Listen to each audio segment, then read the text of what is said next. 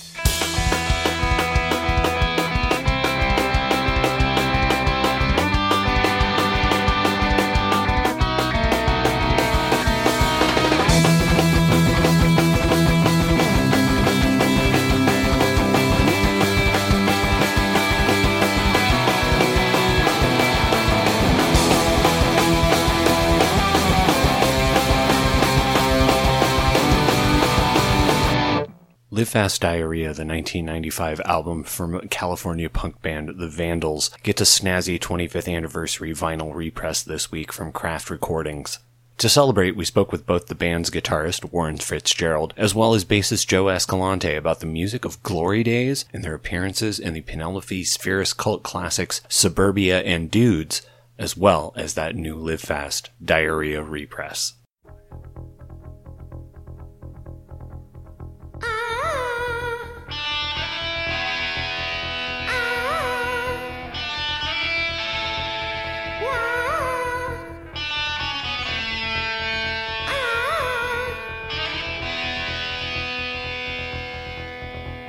I want to be a cowboy.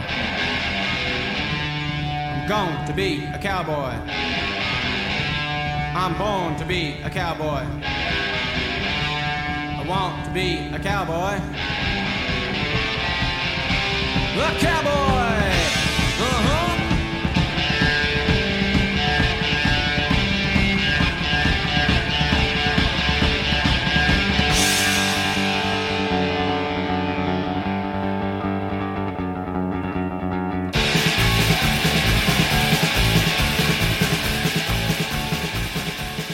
Okay, well, hey, guys, thanks so much for talking to me today. Nice to meet you, Joe. Good to meet you, Nick. And nice to meet you, Warren. Hi. Good day to you. I am astonished at how many movies you all have had your music in. I think everybody knows, like, that you all were in, that had your, you were in Suburbia, which is kind of like a legendary punk film. Like, how did you all meet Penelope Spheeris? Oh, I can answer that one. She was my wet nurse. She was Warren's wet nurse. That's a true story. Yeah, I don't remember, but I'm told, yeah. Yeah, that is a true story. And then I was the pool boy for Roger Corman, and he noticed me out by the cabana. And Joe was the cabana lady in waiting. Yeah, and then so one thing led to another, and the statute of limitations has run out on that. But I think and Chateau Marmont went private, so they can do whatever they want now. Wait, what's more private? Chateau Marmont. The Chateau Marmont. Yeah, how did you know? Yeah, they went private because the riffraff was ruining the place. Totally. So anyway, the public story is this: there was the decline of Western civilization was made, and that was Penelope Spheeris movie, and we all went to go. I think anybody in the punk scene went to go see the the first public screening of it Forgot where it was. Coliseum. Anyway, it was a big to do somewhere. Where did you say it was, Warren? The Coliseum for the decline. The Coliseum, the only place that could hold this kind of a crowd. It was a blood sport, red carpet, yeah. Number of people, and then then she's coming out with another movie. Okay, and then she's making her next movie, and we all. I mean, what that did, the decline did for the Circle Jerks and Black Flag, and Fear was turned them into like national, bands. Because there wasn't a lot of touring back then. Bands didn't go on tour. There just wasn't, very few. The word hadn't been invented. No. And then so that was like a big deal for them. And then this new movie came out and we were like, wow, that would make all your dreams come true if you were in this movie. And then I found out it was a movie that was a scripted movie. A talkie. Which was like and a Roger Corman movie, so then I kind of knew enough about Roger Corman to know that this would have some longevity and it would be part of some, a collection of Roger Corman movies. It couldn't really, fall into obscurity. So what happened is Penelope Spheris picked 3 bands to play at this concert in the concert scenes at the movie. Well, she picked 2 bands. One was TSOL, which she loved. And I had met her when she came to interview TSOL, when TSOL was just, becoming known. And I think it was like Interview Magazine or LA Weekly or someone, hired her to come and interview the band.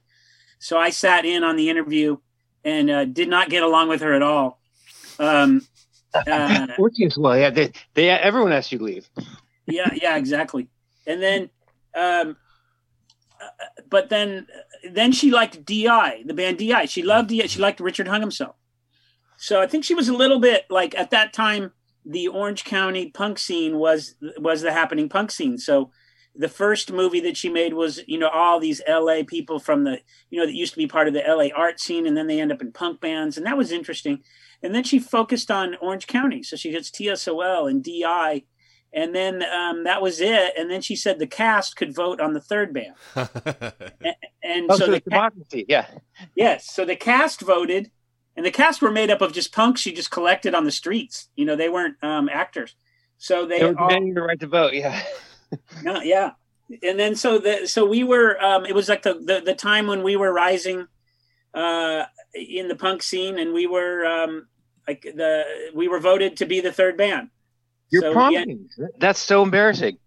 Yeah. So we were not chosen by Penelope Spheris, and Roger Corman probably had very little to do with it. It was the. He's known as a ballot stuffer. So that's the story. Well, I guess it must have gone well enough because, then you're in her next movie at the very beginning. Let me tell you how wrong you are, Nick. We were. So DI plays when we're shooting the thing in Hollywood, and then the best part about it was the same day as my 5-year reunion from my high school at Los Alamitos High School in Orange County, and I did not have the money to even go to that reunion, and I'm like, why do they have a 5-year reunion? So I was able to say, I had a 5-minute reunion. Yeah, it's crazy. Yeah, so but it's early enough to where you really still kind of see these people all the time in the neighborhood. So I'm like, what? And you haven't even got your dentist license. Yeah, it's amazing. Yeah. So I was like $50, $65. So I got to tell everybody, look, I can't go. I'm shooting a movie in Hollywood. And then that bought me 5 more years so I could make some money to go to the next one. So we shot this stuff. DI plays, and then they weren't very well known at the time, and so this is Hollywood kids that are extras, and DI's not that well known, but it goes pretty well. Then TSOL starts playing, and they were very well known. They were huge, but they were in their, what I think Warren would agree was their Ethel Merman stage. There's Beneath the Shadows, right? Okay. Yeah, this is Beneath the Shadows time.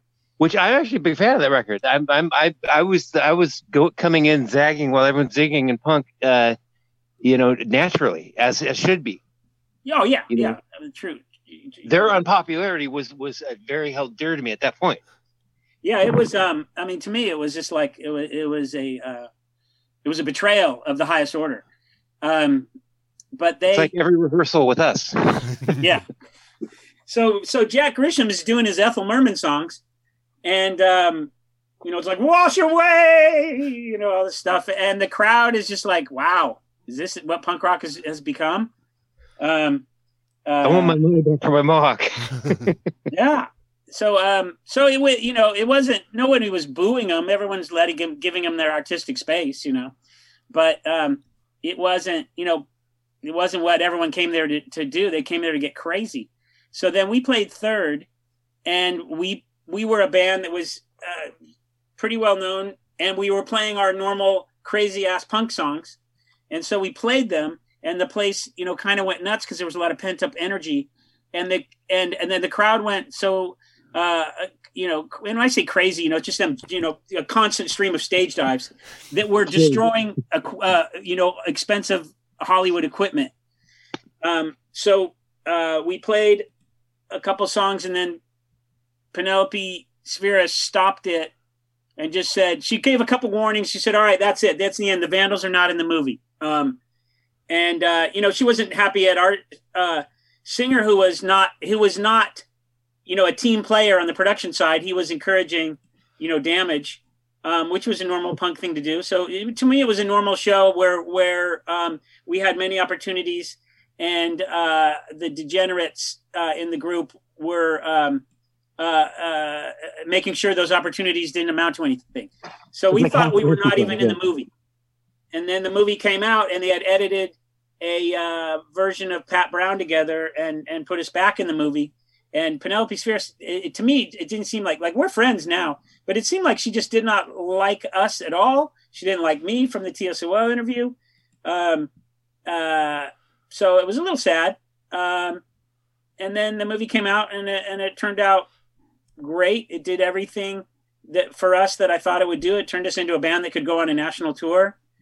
And then another movie comes out, and I get a call from somebody that say, "Hey, they want you in the next Penelope Spheris movie." This is not a Roger Corman film. This is some other studio.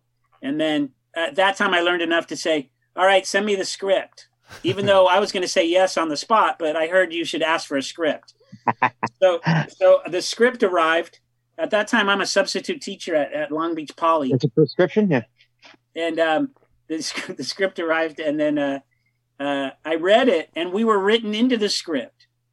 It said that the two lead characters go see the Vandals in a New York club. And then they listen to the song Urban Struggle, and they are inspired by that song to move out west. One becomes a cowboy, one becomes an Indian. So we really have been written in by the Randall Johnson, the script writer. So this is before Save the Cat came out, or all those other script writing books that the first rule is don't include specific people's songs or the names. Oh, totally. Yeah. What a mistake. Now we know why. And I looked at it and go, this movie can't even be made without us. We're propelling the whole action in the first act. We're it. And so I at that point, and then I think at that point we had a manager, Jim Garno. So I told him what I knew about this script and my position on it, and he was able to make a good deal for us. And I was like, well, I don't think this woman wants us in the movie, but we're in the movie. So so he made a really good deal for us, and we went and shot the movie, and there was no way to cut us out of the movie. And so that's how we ended up in the second movie. Now, at this point, we're in two movies. I think I'm going to be rich and famous for the rest of my life. That's what that kind of luck will do to you, because it's not a. Yes, no, it's yeah. Yes. Yeah, the next movie was not a success. What are you talking about? I'll be the Was judge that the title of it, or that was what happened? Phantom What do you mean? Phantom Are of you the talking Mall. about dudes? No, Not I'm talking success, about but Phantom of the Mall. Oh, Phantom of the Mall. Let me tell you something. Let me tell you how wrong you are. Phantom of the Mall was the vehicle that propelled Pauly Shore to his stellar career. That is true. And if it did nothing but that, I would say we could still call it a success. And It's 11 times more watchable than Phantom of the Opera.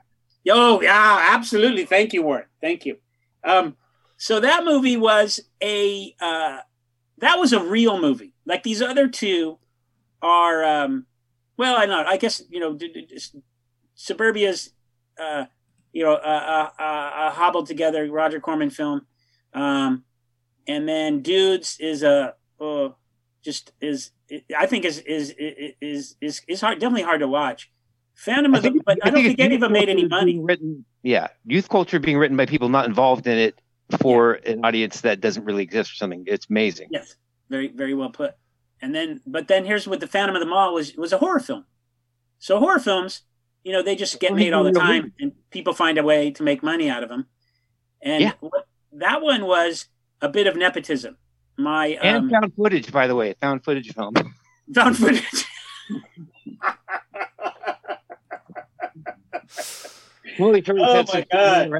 Up in the comedy. It was a found footage Pauly Shore, Morgan Fairchild film. Yes.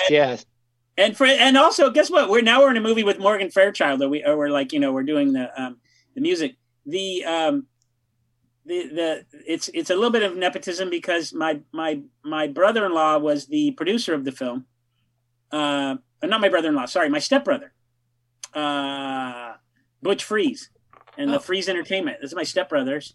They all work there, and they said, "Hey, our stepbrother is in a band. Let's throw him a bone and let him and get a song from him for this movie we're doing." And it was kind of an act of charity. And then, but we took it seriously, and I think Quackenbush and I wrote this song. I read the script once again. Send me the script, please. I read it, and then I wrote. With Dave, a song that was about the movie, and it was, and I don't know if that's what they were expecting, but I was writing a theme song. It was a bit on The Mask. Yeah, it was right on The Mask, a bit, and then it's a title track officially. Then, yeah, I like that. That's a good way to weasel yourself into that with the weasel. Yeah, but anyway, it was so well received by the company that they thought it. They thought that the words were, this movie's is something like this movie's, kind of a joke. And with this song, we're going to make it the end title theme. And it was supposed to be just a movie somewhere buried in, and playing out of someone's radio, source music or something. They go, we're going to make it the end title theme. And that way, if you hated this movie, when this song comes up, it lets people know that we're in on the joke too with you. Yes, it's Pauly Shore's Birdemic, and we're the soundtrack to it. Yes. Oh, those are two things. Oh man. Is that the cinephile kind of a gasm? That is just filmmaking for the sheer love of it. And that movie debuted in theaters. It opened in malls. I remember it was playing at some movie palace downtown, when they still had movie palaces downtown that were showing films. Before they turned it into Pentecostal churches. And now, so it's playing. At that point, I'd given up on any kind of a music career, and I'd gone to law school. And so it was playing in a theater, and I'm in law school, and I'm sitting there going, I don't know. I'm just like, where's my star? It's a movie. It's in a theater. And then I would just make a-hole jokes like, wow, my nomination for best song for the Oscars has really not come to fruition. I'm a little depressed. Leave me be for a while. Yes, I'm changing my name back from Dirk Diggler. Or what's that guy? Oh no, it was Chess Rockwell. I was thinking, what's that name when you take your name off of a movie? Oh, Alan Smithy. Oh, yeah. The fake name they give. Yeah, Alan Smith, right? Yeah, Alan Smithy. Yeah. Yeah, Alan Smithy. So yeah, I felt a little Alan Smithy at that time. I feel that way every day. But yeah, I mean, who knows what that movie did at the box office? Probably nothing. But it was huge in Malaysia. But they're doing a re-release of it in England right before the pandemic. They were about to release this. They're still working on it. Some company over there, that curates Kitsch. kitsch and DVD releases or whatever. So I don't know. Pretty still another one like I think, and then I actually got some money for that. So and used it as the European tour. I used it as a down payment for a house. Oh wow! So I think Warren was just joining the band at that time. Did you play on that, Warren? On that? Yeah, I played on it the week before you guys went to Europe. Yes. Yeah. And I didn't do one. Yeah.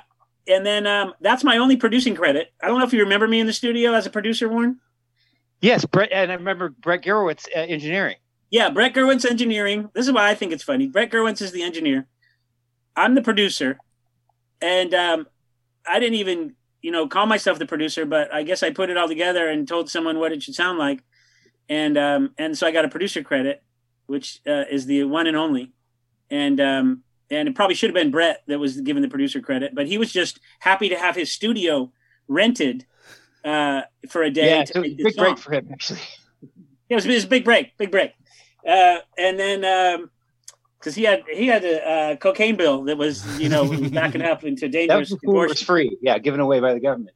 Yeah, so he win-win for everybody, and then but still I got some money. I bought a down payment as a down payment. I bought a house, and so still it's just like even though I tried to walk away from all this stuff, it's still like it's kind of calls you back. It's like, well, now you just did a movie end title theme, and you made a bunch of money. Are you sure you want to give this up? It's like the devil. Yeah, it's like cocaine. Now you got Warren Fitzgerald is playing guitar, and that changes everything. It's so like you then like do the entire like score for a punk rock movie. Yeah, Ben Affleck's first starring role. Yes. And Warren is the sole composer. Well, actually, me and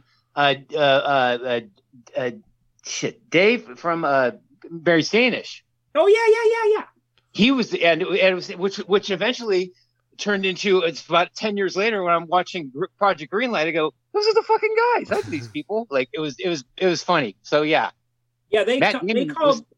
I guess they called us. That was once they had the score. Then for the source music, because he wanted to, like No Effects was written in the script, I believe, originally.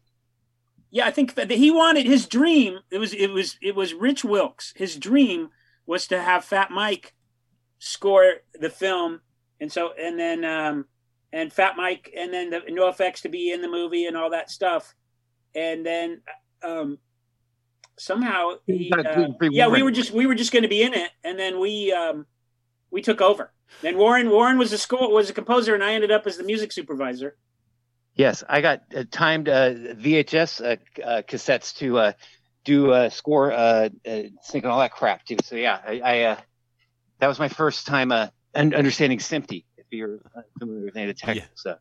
Wow. But you just said yes, though, right? I mean, when someone says, "Hey, score the film," you just say yes. I want.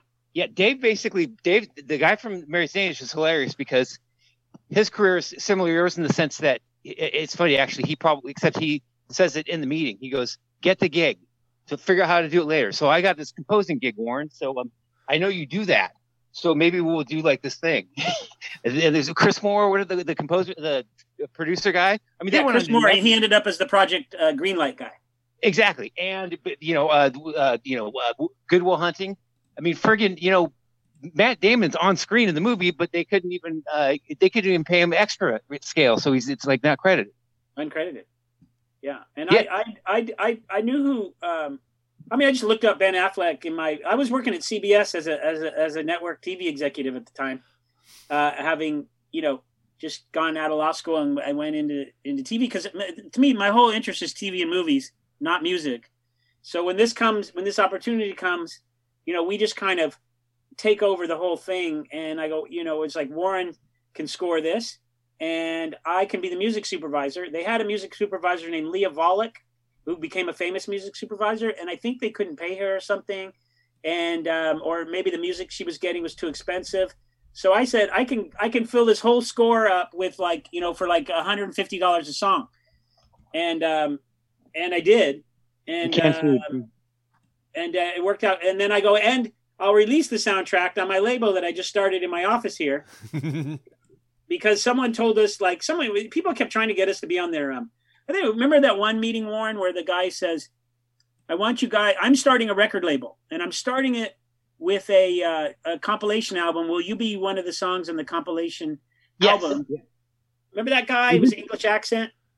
He was a nice guy. That was a La Habra Dance record label, like a Cars That Go Boom kind of music. No, it wasn't that guy. That guy was already had a label, but this guy was going to start. He didn't even start one, but he's telling us about his big plans, and he was telling us how lucrative record labels are. And Fat Mike kept telling me, "Oh my God, Joe, you got to start a record label. I'm making so much money. You really got to do it." And then I'm playing poker with him, and I can see the money. It's like stacked up right in front of me in the form of chips. Yeah. So I go. I told Warren, I go, wait, we should start a record label. All these people, and then why are we giving these songs away to these people? And then these Glory Days people come to us, and I'm like, all right, this is our first release. Actually, Your Sorted Jelly Beans was our first release, but this is all going simultaneously. All right, now we have a compilation album. It's a movie soundtrack. Now, here's what I didn't know, Nick. A lot of movies don't come out. And that Ben Affleck guy, we had high hopes for him, but it just didn't pan out either. Yeah, he couldn't really get a distribution deal.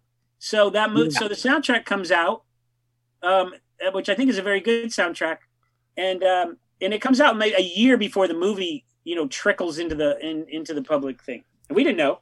I didn't know that was a cautionary thing. Like, well, don't put a lot of money into the soundtrack album because the movie might not come out. And, yes, it was Project Red Light. Piles of movies that never came out, The Project Red Light, or Project Red Light. Well, but at the very least, even though that movie didn't come out for a good solid while after everything was put together, you guys did have a pretty good 1995, because that's when Live Fast Diarrhea came out. Then they use there are a shit ton of T-shirts in that X-Files episode. This is when also not basically when punk rock between Offspring and Green Day, and I would even go back to saying Nirvana kind of pathing it a little before that, having a mainstream possibility, which was unthinkable for the first 15 years we were involved in punk rock. We're it made no sense. Yeah. So we're a band with punk in the title of our last album. Yeah, exactly. Exactly. And we're you can thank me for that, by the way. I really lobbied hard. Let's do a punk record because we're a punk band. Well, that was true. I mean, the Fear of Punk Planet was I'm in law school and I'm saying, look, I'm done. But then Warren convinces me that we can make a record that will be super fun, super punk, and it's going to be worth doing. And we'll have to it won't be so embarrassing that if a DJ plays it, we walk in somewhere, we have to leave immediately. Yeah. So, and then we got what did I do? I went and we wanted to get Mark Mothersbaugh to produce it, that Fear of Punk Planet.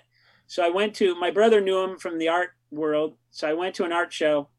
I bought something from him, and when you buy something from the artist, he's obliged to talk to you, no matter how punished you are. Yeah. So I talked to him, asked him if he'd produce our record, and he said no. But Bob Casale is the guy who produces records like that, and that's who you should get. And I'll tell him. And then that worked out perfect. And then that's how we lured Josh Freese in the band, because Josh Freese's favorite band in the world was Devo. So we lured him in the band. I don't know if this is all he'd been lured. But not with the amount of enthusiasm that he had for Dweezil at the moment. Oh yeah, true. But so you end up getting. Someone from the United Kingdom is trying to call me. You think it's Mark Hoppus? Mark Hoppus? Do I have another meeting? Hey, can I just answer this and see who it is? Yeah, sure. Spelling gaps or anything like that? So, like, you guys were they use a song in that X-Files episode with Giovanni Ribisi. Okay, I was in the middle of the last one because there was complications. And like it just ends up being like this really sort of like big deal, I think, to like everybody I knew. Well, that was interesting because that was also the Chris Carter connection was also through Joe's brother, who they were surfing buddies. And he came up with the concept for the script. Chris Carter did of a psychopathic Vandals fan, specifically written again, and that was right when the Live Fast Diarrhea record was coming out, and so it was perfectly timed. We had that was the track that they liked, and it was the soundtrack for that record. And I remember our show of that record just coming out. Even Giovanni Ribisi came out in character, I think, even before it even aired, or maybe just like the week after, and introduced us. That's amazing. Wait, I'll tell you one thing about that. Chris Carter calls me and says he needs a song that is going to play in a murderer's head, because basically the episode is about a murderer. He murders people. Right, yeah, it's the POV. And he was having trouble getting either he anticipated, I don't know how far he went, but he said getting a band, a mainstream band to agree. He goes like managers and labels like, no, I don't want our bands. We want to be the Columbine soundtrack. Yeah, that's it. Yeah, exactly. I don't want our song. Like if you're the Pearl Jam guy, you're like the manager or whatever. You're saying no. We don't put our songs in murderers' heads. We're all about positivity and blah blah blah. Now today you have all these dark characters, like Breaking Bad or whatever. That would be normal, but back then you wouldn't. That would be thought of as career suicide to put your song in a murderer's head. And then when he called at me and asked me if we minded if our song was in a murderer's head, I'm like, are you kidding? Who cares? Yes. I like the X-Files. I like you. And let's do it. And that probably did more for us than any of these things put together. Well, then the art department made basically an infomercial. Yeah, exactly. They couldn't believe we were signing off on all these releases for our album cover. That did not exist. Yeah, that was plastered in his room. Everything. It's pretty amazing. Yeah. Well, and then that's the album that is getting reissued now for its 25th anniversary edition. How weird is it to have this sort of direct this label that does these deluxe reissues tackling the Vandals music? Yeah, I don't know a lot about them, about the label, because they bought Nitro and they've been nothing but professional. And I like their name, Craft Recordings. Is that what they call themselves? Yes. That's a much better name than Nitro, by the way. Yes. Craft Services would have been better, though. So I'm not that familiar with them because I'm out of touch, but I looked at their website and I was like, oh, okay, wait, these are people that actual music files. Yeah, and when they call me with an idea and I go, yeah, that's cool. I like to be that guy that says, yeah, that's cool. Give it a try. Here's a t-shirt design. Why not? You guys did it. You like it. Let's do that too. Thanks for celebrating your diarrhea. Yeah, and then they asked me what color it should be, and I'm like, brown splatter was just. You said check the Bristol stool chart. I haven't thought about the Bristol stool chart in like weeks. I haven't stopped thinking about it since I ran across it 1990. Oh, that takes me back. It's very, very useful. It actually came up on a science quiz for what's the ideal stool form. They give you a multiple choice on the radio on the podcast. Amazing. Oh man. Do you guys have anything regarding the record that you particularly remember that you want to share as we wrap up here? Because I think you probably have another interview. Yeah. Some English guys bothering me. Wait, let me see. That record. That was the diarrhea. The fact that that was a real coup. I think to go with. It's a word that in our mid-20s we thought was hilarious still.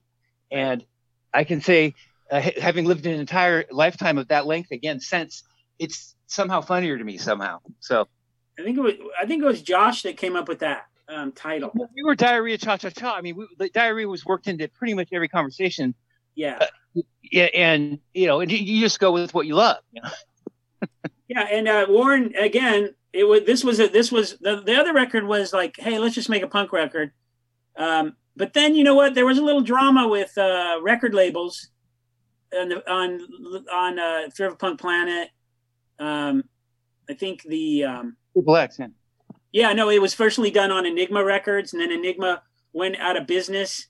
It was going out of business. But they said our last ditch effort is to pull money away from the Vandals record and not finish it.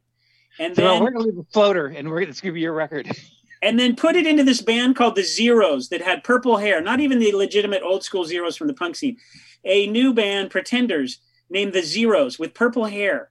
And they painted the whiskey purple for their record release party, things like that. And they were putting all their money into that. And they were telling us, we don't have any money to finish your record. And I'm completely offended by that. But there's nothing you can do if a label pays for your record and they just can hang on to it. And then I got a call and they said from the studio where we recorded it and said, hey, I got your masters are sitting here and someone's got to come and pick them up. And evidently the person at Enigma that picked up masters was laid off. So I immediately hung up the phone and drove over there and picked them up and took them and sold them to Triple X Records. And that was okay. It was a little bit of drama, but then at this time, it's like the scene from Boogie Night. If the guy was like, "Yeah, take him," yes, yeah, it was a very Boogie Night experience. This is not a one. Yeah, yeah, and then I was like, I don't know, kind of like have bad taste in my mouth about the music business. And then Warren once again convinces me and Dave like we can just make a record ourselves. And I saw Green Day on MTV, and they're like a punk band. I know factually that because they opened for us or something, and or they play up in one of the dumps that we play in San Francisco. Yeah, so at that point, I'm just like, and then I have a ton of money at that time because I'm working as a network executive, and I'm like, all these people that are paying for our records in the punk scene, like how stupid is that? Let's just pay. I have a big paycheck and a tiny apartment. I'll just pay for Live Fast Diarrhea. I paid for all of it, and then we Paramount Studios. Is it Paramount? We finished it at Paramount. It was tracked at Paramount, and that was where we didn't have Bob Casali, but I took the producer reins at that point. Yeah, that's what we're like. Why do we need a producer? Why do we need a record label? Let's just make a record. We don't care about anything. So that's the Live Fast Diarrhea is like the band's first album in many ways because it was like a band being punk. Our roots were like we got signed to Epitaph, after being a band for just weeks, pretty much, or months. So we never had to worry about any of that. Now we're in the Live Fast Diarrhea age, and we're actually being more punk than we were, at the very beginning because we're just making our own records, producing, using a guy in the, Warren in the band to produce the record. And the artwork was intentionally done to look unfinished. Yeah. And then we didn't need a record label. And then Dexter Holland was the Offspring was managed by Jim Garno, our previous manager who we're still friends with. And the Offspring were having success wearing Vandal shirts in videos and things like that. And so it was a natural, and I stayed in touch with the Offspring. They came up right when they were kind of like really broke, and with San Diego on stage and played Pat Brown with us. Yeah, and they opened for us the Whiskey, and things like that. And I was just always impressed with how they were doing punk rock when it really had nothing to offer anybody. Yes, no, that was a dead end guaranteed. A dead end genre, and they were all in. So I liked them, and then it worked out at Nitro, and then we just sold the record to them and had 4 good records with them. So I go. I don't think there's anything else. I'm going to tell you my favorite song on that record. Okay, what's your favorite song? Is looking at the track list to make sure I got the right record. It is Pat Brown. Pat Brown. No, I think my favorite song on that record is I have two favorites for different reasons. Take yeah. It Back. Nice. Oh yeah, that was the particularly punk number on the album that was done in a genre that we knew for a fact would never ever be popular, as its inclusion of being track number 2 in the sequence. Track 2 is very important in sequence because at that point they're going to listen to it no matter what. Yeah, right. You have force it on them. Yeah, it's like a new like a re-intro or past the whatever the Take It Back. Warren, is that like Dave write the lyrics on that one? Or Dave wrote the whole thing. Chris Lagerborg too. That was one of their 4-track demos sitting around in Dave's duck house in his mom's backyard. Yeah, to me it's the best song on the record. Yeah, and it's about a chubby guy that wrote a song about food and then was mad that he didn't like it anymore and wanted nothing to do with it. Oh man, this has been amazing. Well, thank you, Nick. This has been so much fun. Thank you, guys. I'm going to be decent and let you talk to this British guy who is messaging you so he doesn't. All right. But again, thanks so much. This was as much fun as I thought it would be. All right. Well, let us know if you want us back on your show. That's actually the best compliment you could ever give. That's pretty amazing. Yes. Well, happy to join your podcast and anytime. And thanks for doing what you do. I like your your angle here. Like, you're celebrating things that involve us. And then wait, before we leave, let's plug something. Plug it. Yes, we have number 2 diarrhea. Yeah, no, we definitely want to plug the re-release of Live Fast Diarrhea with the diarrhea vinyl, the brown splatter vinyl. But why do we not call it part 2 or number 2? Oh, number 2. Yeah, number 2. Well, that that's a whole new record you're gonna have to. That's low-hanging diarrhea. So, I think the point of all this movie stuff, the point I was going to make earlier is, I'm running around trying to be in the television and film business, but I have this band that won't go away, and then when Warren gets in the band, there's new life, all that kind of stuff. Josh is in the band, new life, and then you just can't ignore it. And it's so much fun. Everybody in the band is just so much better than the degenerates that were floating in and out of it in the early part of the band. But then eventually I kind of give up on my film and television dreams and start a record label. But then, as you can see, I started with a movie soundtrack.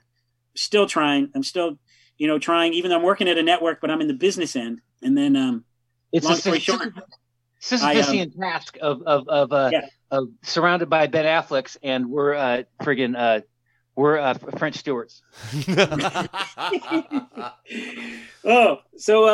And so long story short, now I'm actually work full time as a showrunner in television, and the only thing that could save me from this Sisyphean, how do you say it again, Warren? Sisyphean, yes. Yeah, that task of rolling this big thing up the hill and having it just come back at me is the pandemic. So the pandemic has killed the music business, so I can finally concentrate on my television stuff. So I got a show called Monsters Across America coming out in October, and you'll hear about it on our. I've spent my time I've focused on art and particularly on dioramas because they sound like diarrhea. And yeah, Warren's visual arts are kind of like my film and TV stuff. It's just, I would say they're kind of like 3-dimensional, or they're like models for a world building scenario on the scale of C.S. Lewis or H.P. Lovecraftian kind of thing with more sex. And where do we find those things, Warren? They're currently residing in my head and on my Instagram. Oh yeah, Warren's Instagram. WAF. What's it called? WAF here. That is my initials, and I'm there. WAF here. Yeah. Check that out. All right. Thanks, Nick. Thanks, guys. Take care. Bye-bye. Bye-bye. Let's go to the place where the food is really good and my oil is understood, and they would never food it. Give it to the scene I want to eat in a party of 3. Me. What is this stupid shit? I didn't know this. I gotta pay for it. Take it back. Take it back. Take it back. Take it back. Take it back. Hello, pretty lady. I'll only say it once. Mean cheese only. Don't fuck it up. Here it goes.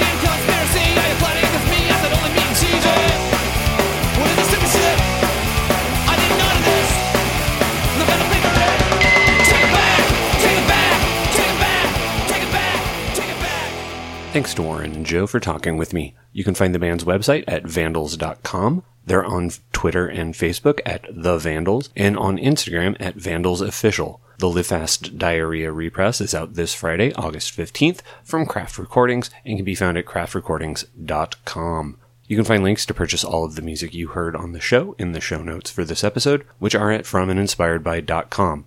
We're also on Facebook and Twitter at FromInspiredPod, and can be found on Instagram at FromAndInspiredBy. You can subscribe to us via Apple Podcasts, Stitcher, and Spotify. Click those follow and subscribe buttons, please. Also, please hit up the website and click on the Aid and Assistance button to help pay for web hosting and long-distance fees. And remember to leave us a review on Apple Podcasts and Stitcher. Due to a whole lot of great interviews that have some very timely content, we will be going weekly for the month of September and most of August as well. We'll be back next week talking with Troels Plamert, the man otherwise known as the Space Quest historian, about his latest Curates campaign. Until then, thanks for listening.